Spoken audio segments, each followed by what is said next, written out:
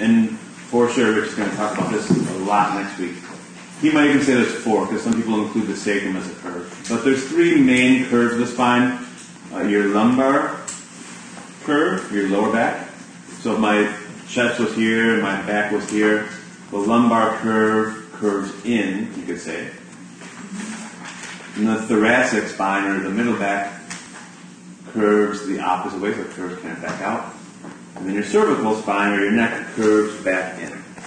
Does that make sense to everyone? Mm-hmm. When we say, I think we touched upon this a little bit, when we say, especially the people who are tighter or first beginning to do yoga postures, you want to fold forward with a flat back. Your spine's not actually going to be flat. It's still going to have those curves, and you actually want those curves in there. They're there for a reason.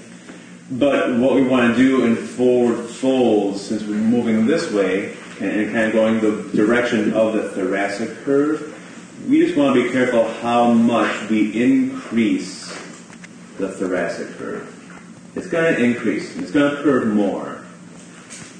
But we want to be careful that we're not only emphasizing that curve. Does that make sense?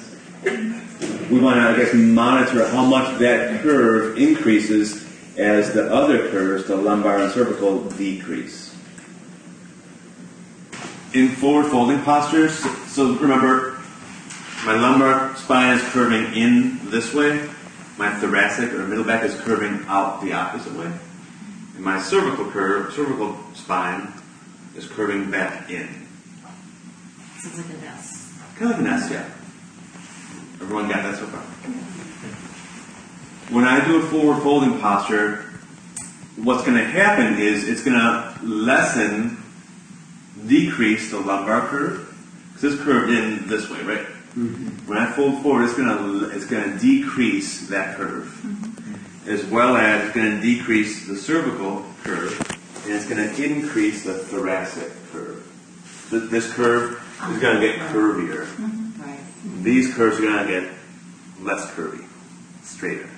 So what I want to do is be careful, or at least monitor, the relationship of those curves. So meaning I don't want to just increase my thoracic curve. I want to, as I somewhat do increase that thoracic curve, I also want to make sure I'm lessening the lumbar and cervical curve, kind of in an equal way.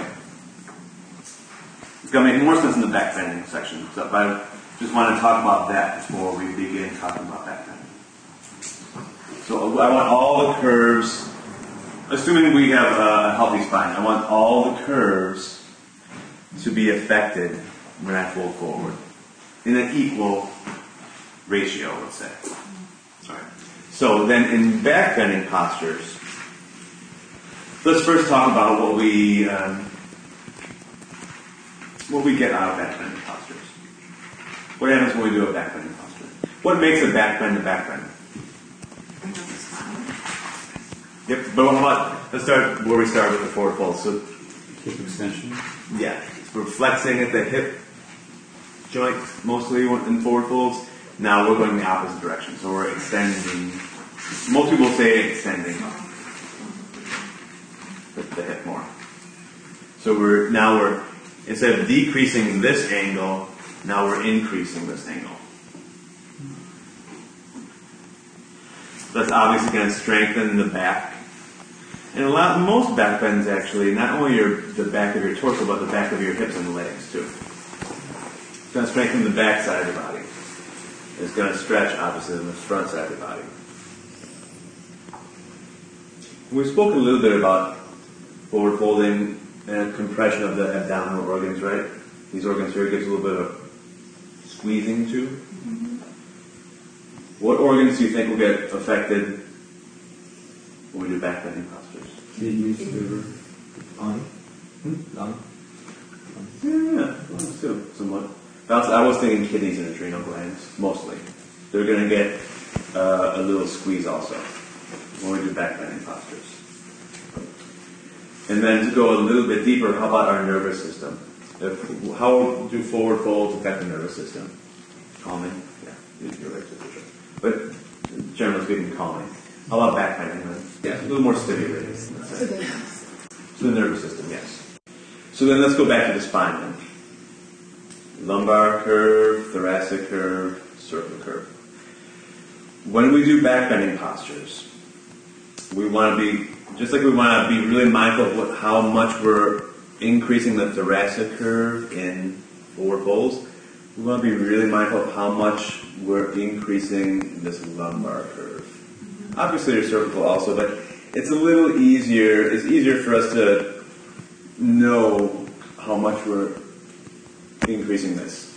Because our neck is so close to our head, and we always kind of feel, we always kind of know what's going on with the neck. But we want to be extra careful of how much we increase the lumbar curve. Meaning we don't just want to, just like I don't want to do this in a forward fold, I don't want to just kind of crunch my lower back, which I'm sure a lot of us have felt before. I want to be careful how much, at least I like the way James puts it, you want to monitor the amount you increase the lumbar curve. So I want to, as in forward folds, I want the curves of the spine to be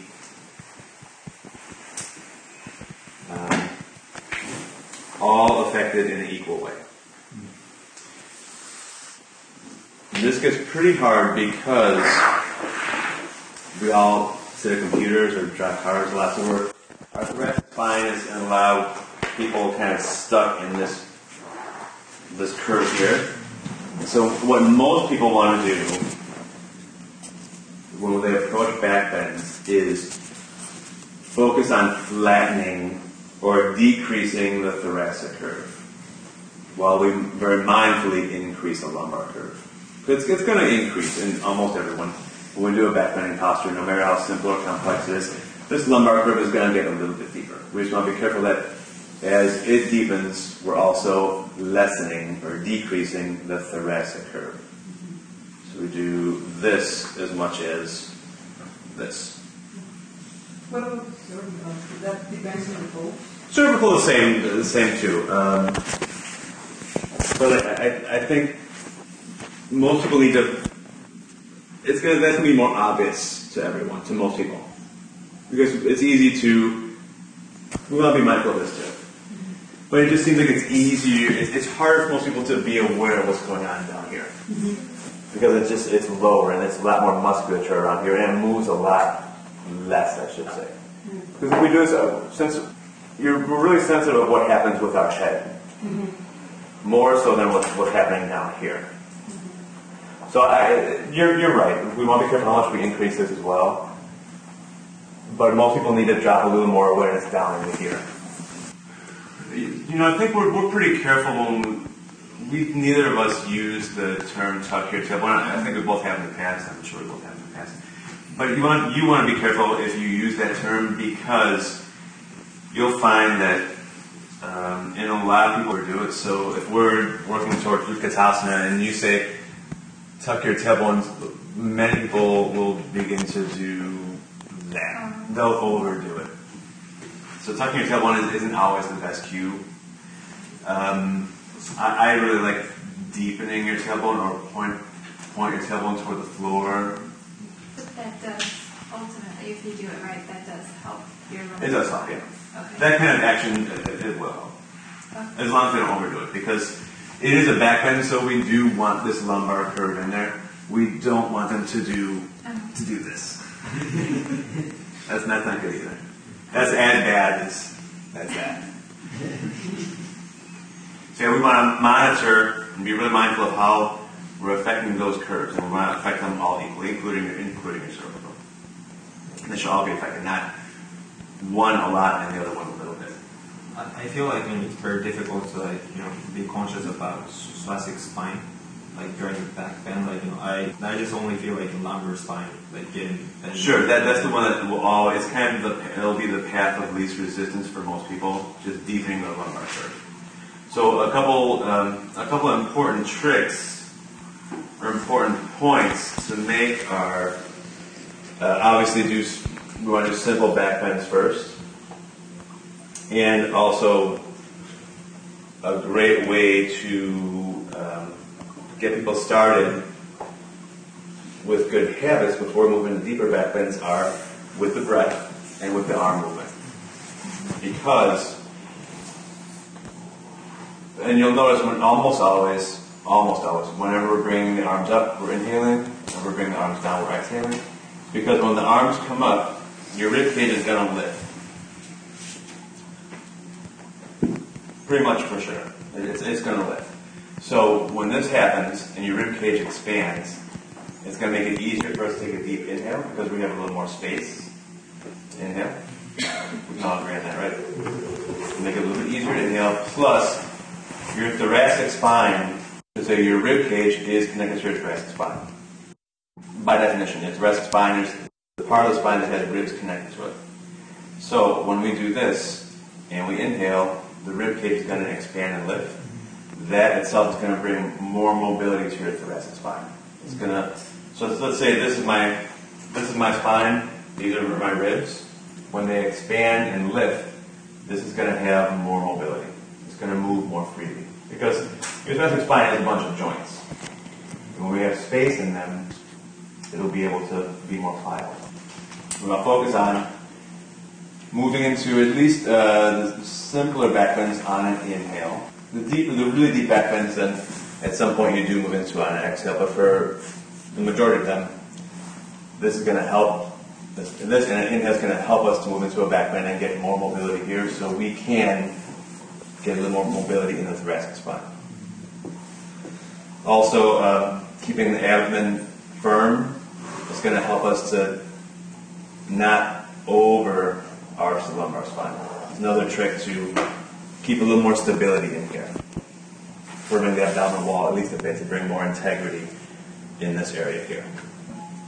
Today we're just going to go over a few standing back bends. Chair pose? Yeah. What do we usually call chair pose in Sanskrit? Utkatasana. Utkatasana. Yeah, that'll be maybe the most basic kind of standing back bend, something like this. We're definitely flattening this thoracic spine at least a little bit. This one isn't increased too much. This one maybe a little bit if you're looking up, but for sure we're beginning to flatten the thoracic spine. So first, it's a pretty good choice for a first back bend you're going to do. Pretty good choice. Crescent lunge. Crescent lunge? Crescent lunge maybe? Crescent lunge. Yeah. Yeah, sometimes they call it a crescent lunge. But what's it really similar to? Virabhadrasana 1. Yeah, Virabhadrasana 1. Utkatasana, I think of Virabhadrasana 1 kind of like an asymmetrical Utkatasana. It's kind of the same pose, but one side only. And a little more complex. So you probably notice in Straight Namaskar B, we do this one first, and this one. It's kind of common to do a symmetrical pose first before its asymmetrical kind of counterpart. We can also go into Natsvarajasana, but we probably won't have time today. You don't know Natsvarajasana, the king dancer? We were sitting for so long, let's do a little bit of a preparation movement. Let's begin in child's pose.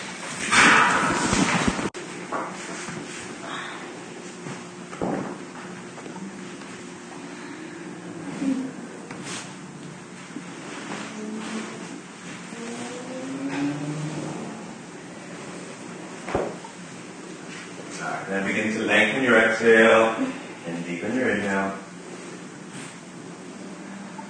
Lightly engaging the throat like you're narrowing a valve, which will enable you to lengthen the breath like you're drinking it through a long, thin straw.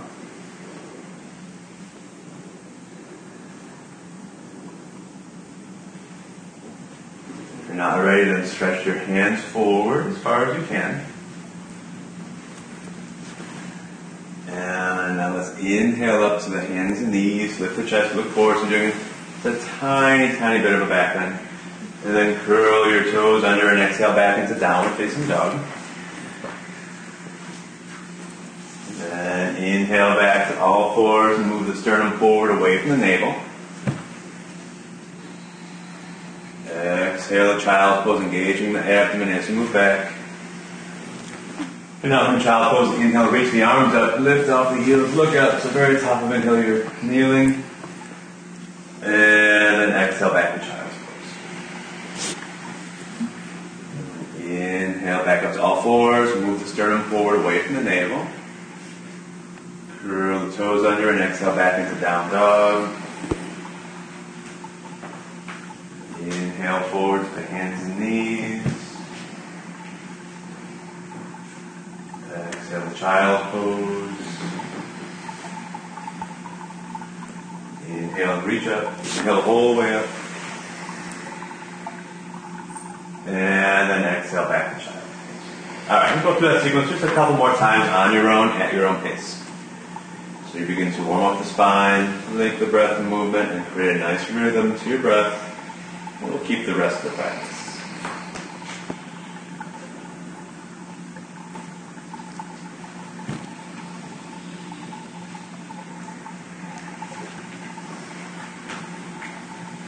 Alright, this next time you stretch back to down dog, we'll stay there.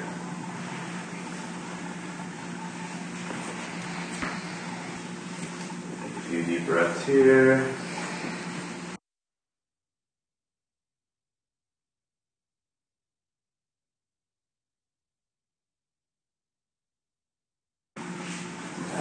Let's go ahead and step the right foot forward into a runner's lunge. Couple of breaths.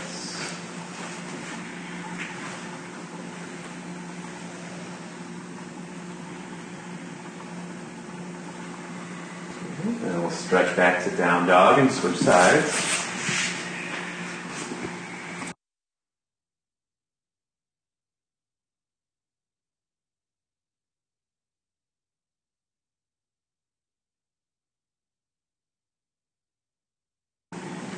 And now step both feet forward to the front of the mat. Just do an easy version of Uttanasana with the knee, feet bent. Just cross the arms in front of the shins. And allow the weight of your arms and your head to decompress the spine a little bit. Rock your hips back so you take more weight in the heels for breath, and then rock your hips forward and take a little more weight in the balls of the feet for a breath. And then find place in between so it feels like you're grounding through the four corners of both feet equally. And then keep pressing down through the four corners of both feet. Bring your hands to your hips. And with a flat back, we'll inhale all the way up to standing.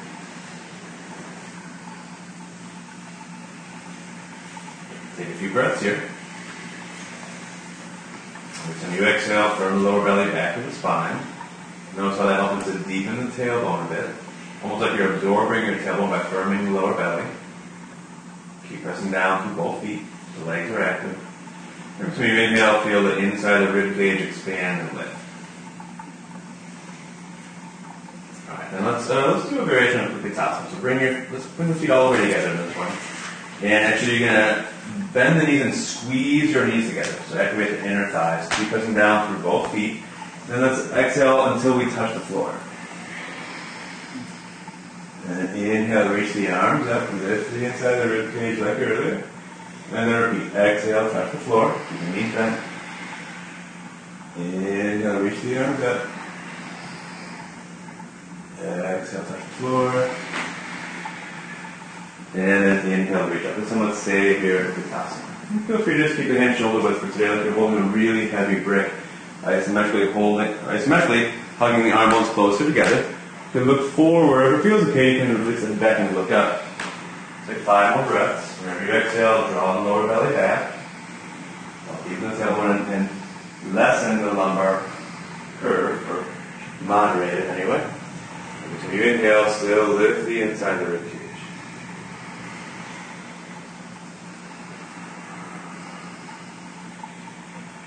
That's good. Let's inhale, squeeze the legs all the way straight, and just exhale the arms down. Got a little hotter in here, didn't it? Okay, so what do we need to look out for in this pose in particular? I already gave one example. Got to be careful of this one, right? That's not good, because it is bad. It should strengthen your back, and this is not strengthening your back.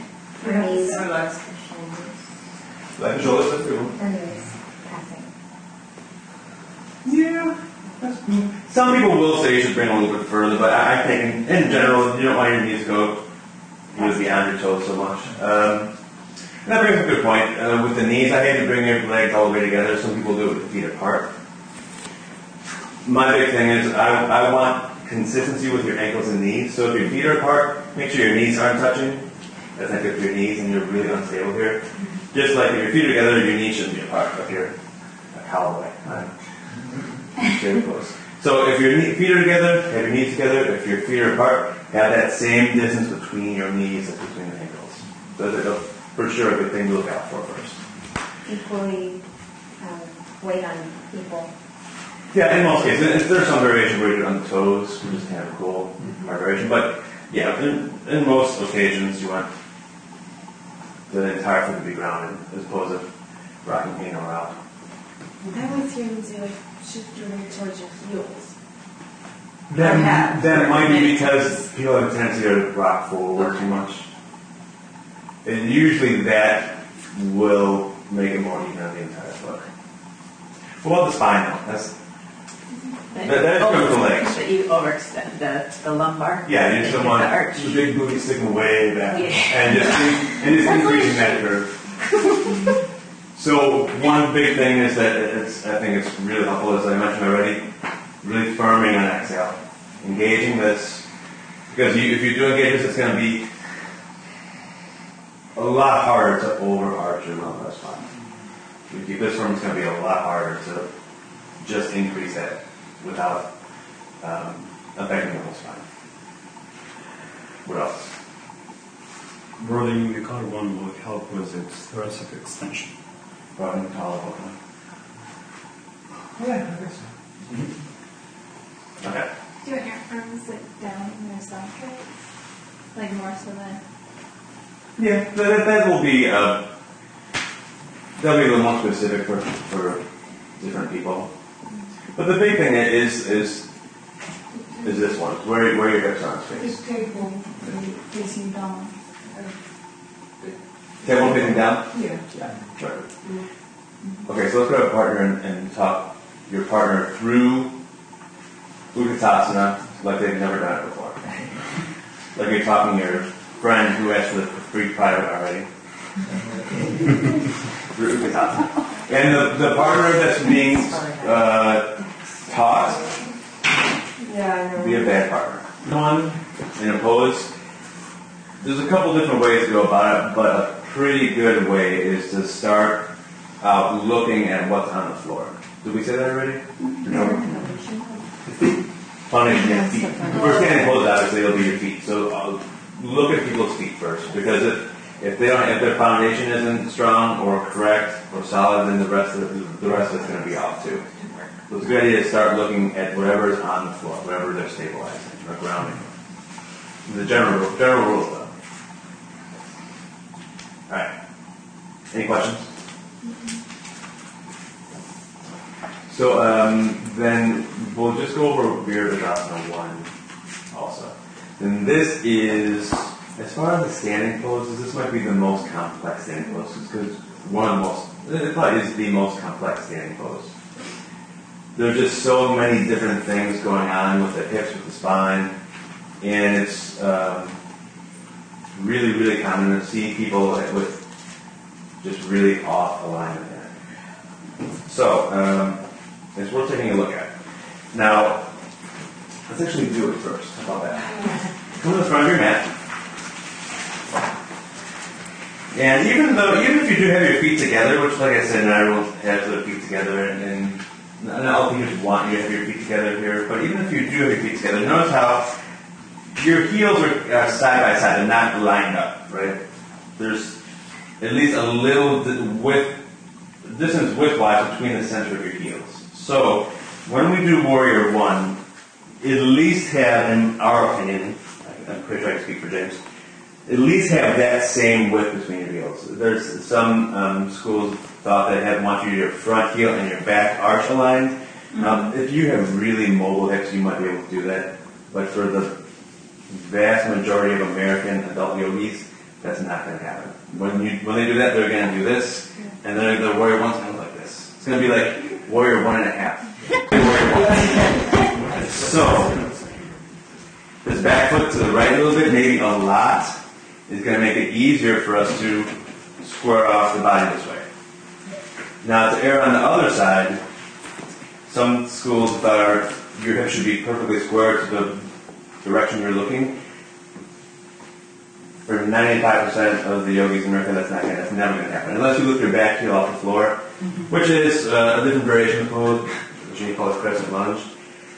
But one reason why I prefer Warrior One is because there's more of your foot on the floor. You're much more grounded. It's a more stable pose, and you're going to breathe better in this pose, I think. So then what we mostly need to do is not have the hips perfectly square. Kind of like in Parvottanasana we spoke about a couple weeks ago. It's more your torso and somewhat yours, but there's going to be a little asymmetry. Same thing in Virabhadrasana 1 or Warrior One. Let's also do Virabhadrasana. Let's all step the left foot back. Now, step it back as far as you can while you're still turning your torso towards your front leg. A cue I like to use, I'm sure most of you know, is your sternum and navel line up with your inner right knee. So it's almost like doing a little bit of a twist. And your hips are a little asymmetrical like this. Or not perfectly square. Left is going to be a little further back than the right. Really got to get that back foot to be turned out about 45 degrees. So turning your left toes all the way out would be 90 degrees. And if you turn your left toes forward all the way, that'd be no degrees. Halfway between that. Even if you can turn your toes forward more, I suggest having your foot at about this 45-degree angle. Now you really ground through that back heel as you still line up your sternum with the inner right knee. Okay, now have your brain in the back heel. You're going to inhale, bend the front knee, engage your right hamstring to pull your tailbone forward as you reach the arms up. And let's exhale, bring the arms on, squeeze the front leg straight. So now you're engaging the right quadricep. Repeat that. Inhale, bend the front knee, engage this right hamstring so your tailbone moves forward to the front heel, arms up. And then exhale, arms back down, and squeeze the right leg straight. Just do that 3 more times.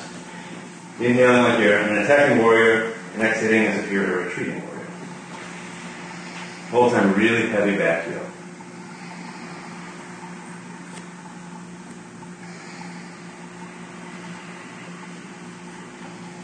And one more time. Warrior One or Virabhadrasana 1. Let's stay here this time just for 5 minutes. Keep lining up your sternum and navel with the inner right knee. Keep pressing down through your back heel. Keep breathing. Remember, when you exhale, firm the abdomen to help monitor the lumbar curve. When you inhale, you'll feel the inside the ribcage expanding and lifting, which helps you to lessen the thoracic curve.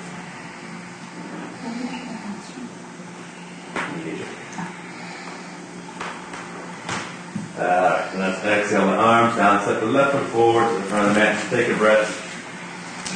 Here, notice difference in size.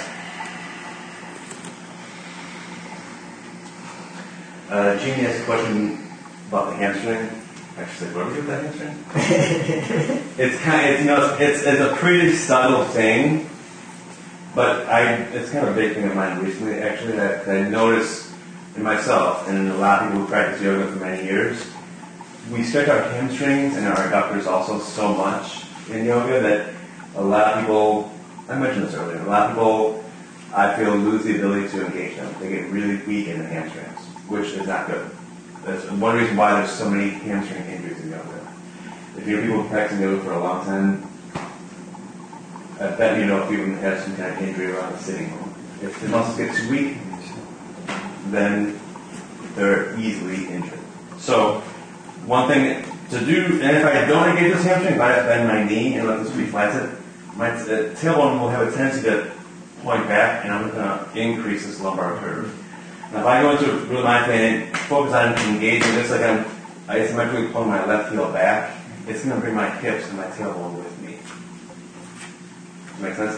Actually, it's going to bring the attachment site, your left sitting bone, forward, and the tailbone is going to follow. So it's one way to monitor the lumbar curve in this pose anyway. Okay, so let's try the second side and focus a little bit more on the left hamstring this time. So right foot steps back. Just back as far as you can while you're still lining up the sternum and navel with the inner left knee. A little width between the feet, not a bad idea. So think really heavy back heel. As you inhale, bend the front knee, engage this hamstring like you're pulling your left heel toward you, which will move the tailbone forward, and the arms come up. And then we'll exhale, arms down, squeeze the left leg straight, and do that 3 more times.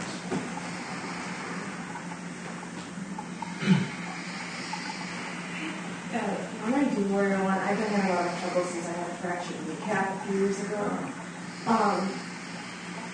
It feels, does this look right? Yes.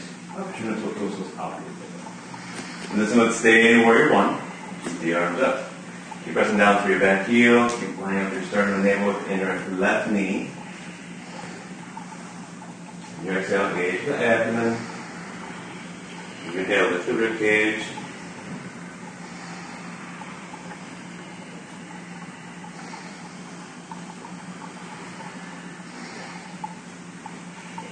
And let's exhale the arms down, slip your right foot forward. Just take a few breaths here and stop the feet.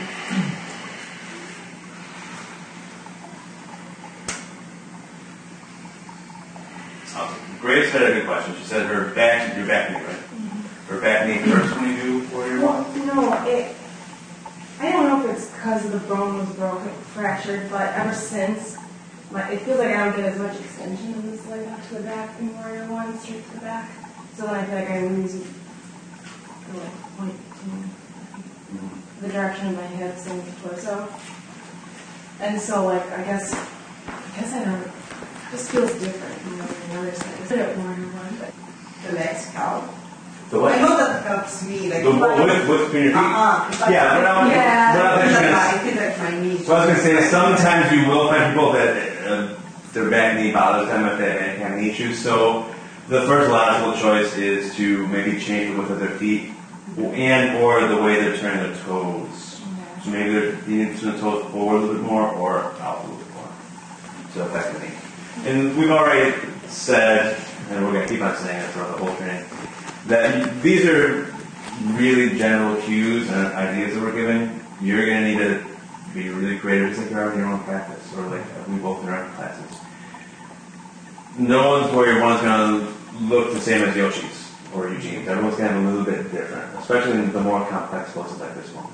So I might get creative and have Eugene turn his toes way out, even though I told Yoshi to turn his toes forward more, or move his feet further apart, or closer toward each other lengthwise. You're going to need to make little adjustments, because in our opinion, there's no picture of a perfect Warrior One.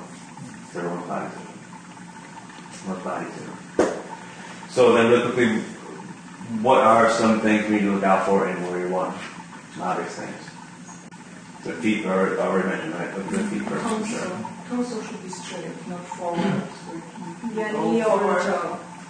And Kneel, like instead of like that, right. lined up with the It's toe. more kind of over your ankle, or I think James says heel. I usually say ankle more, but it's Lined up the with your same thing. ankle.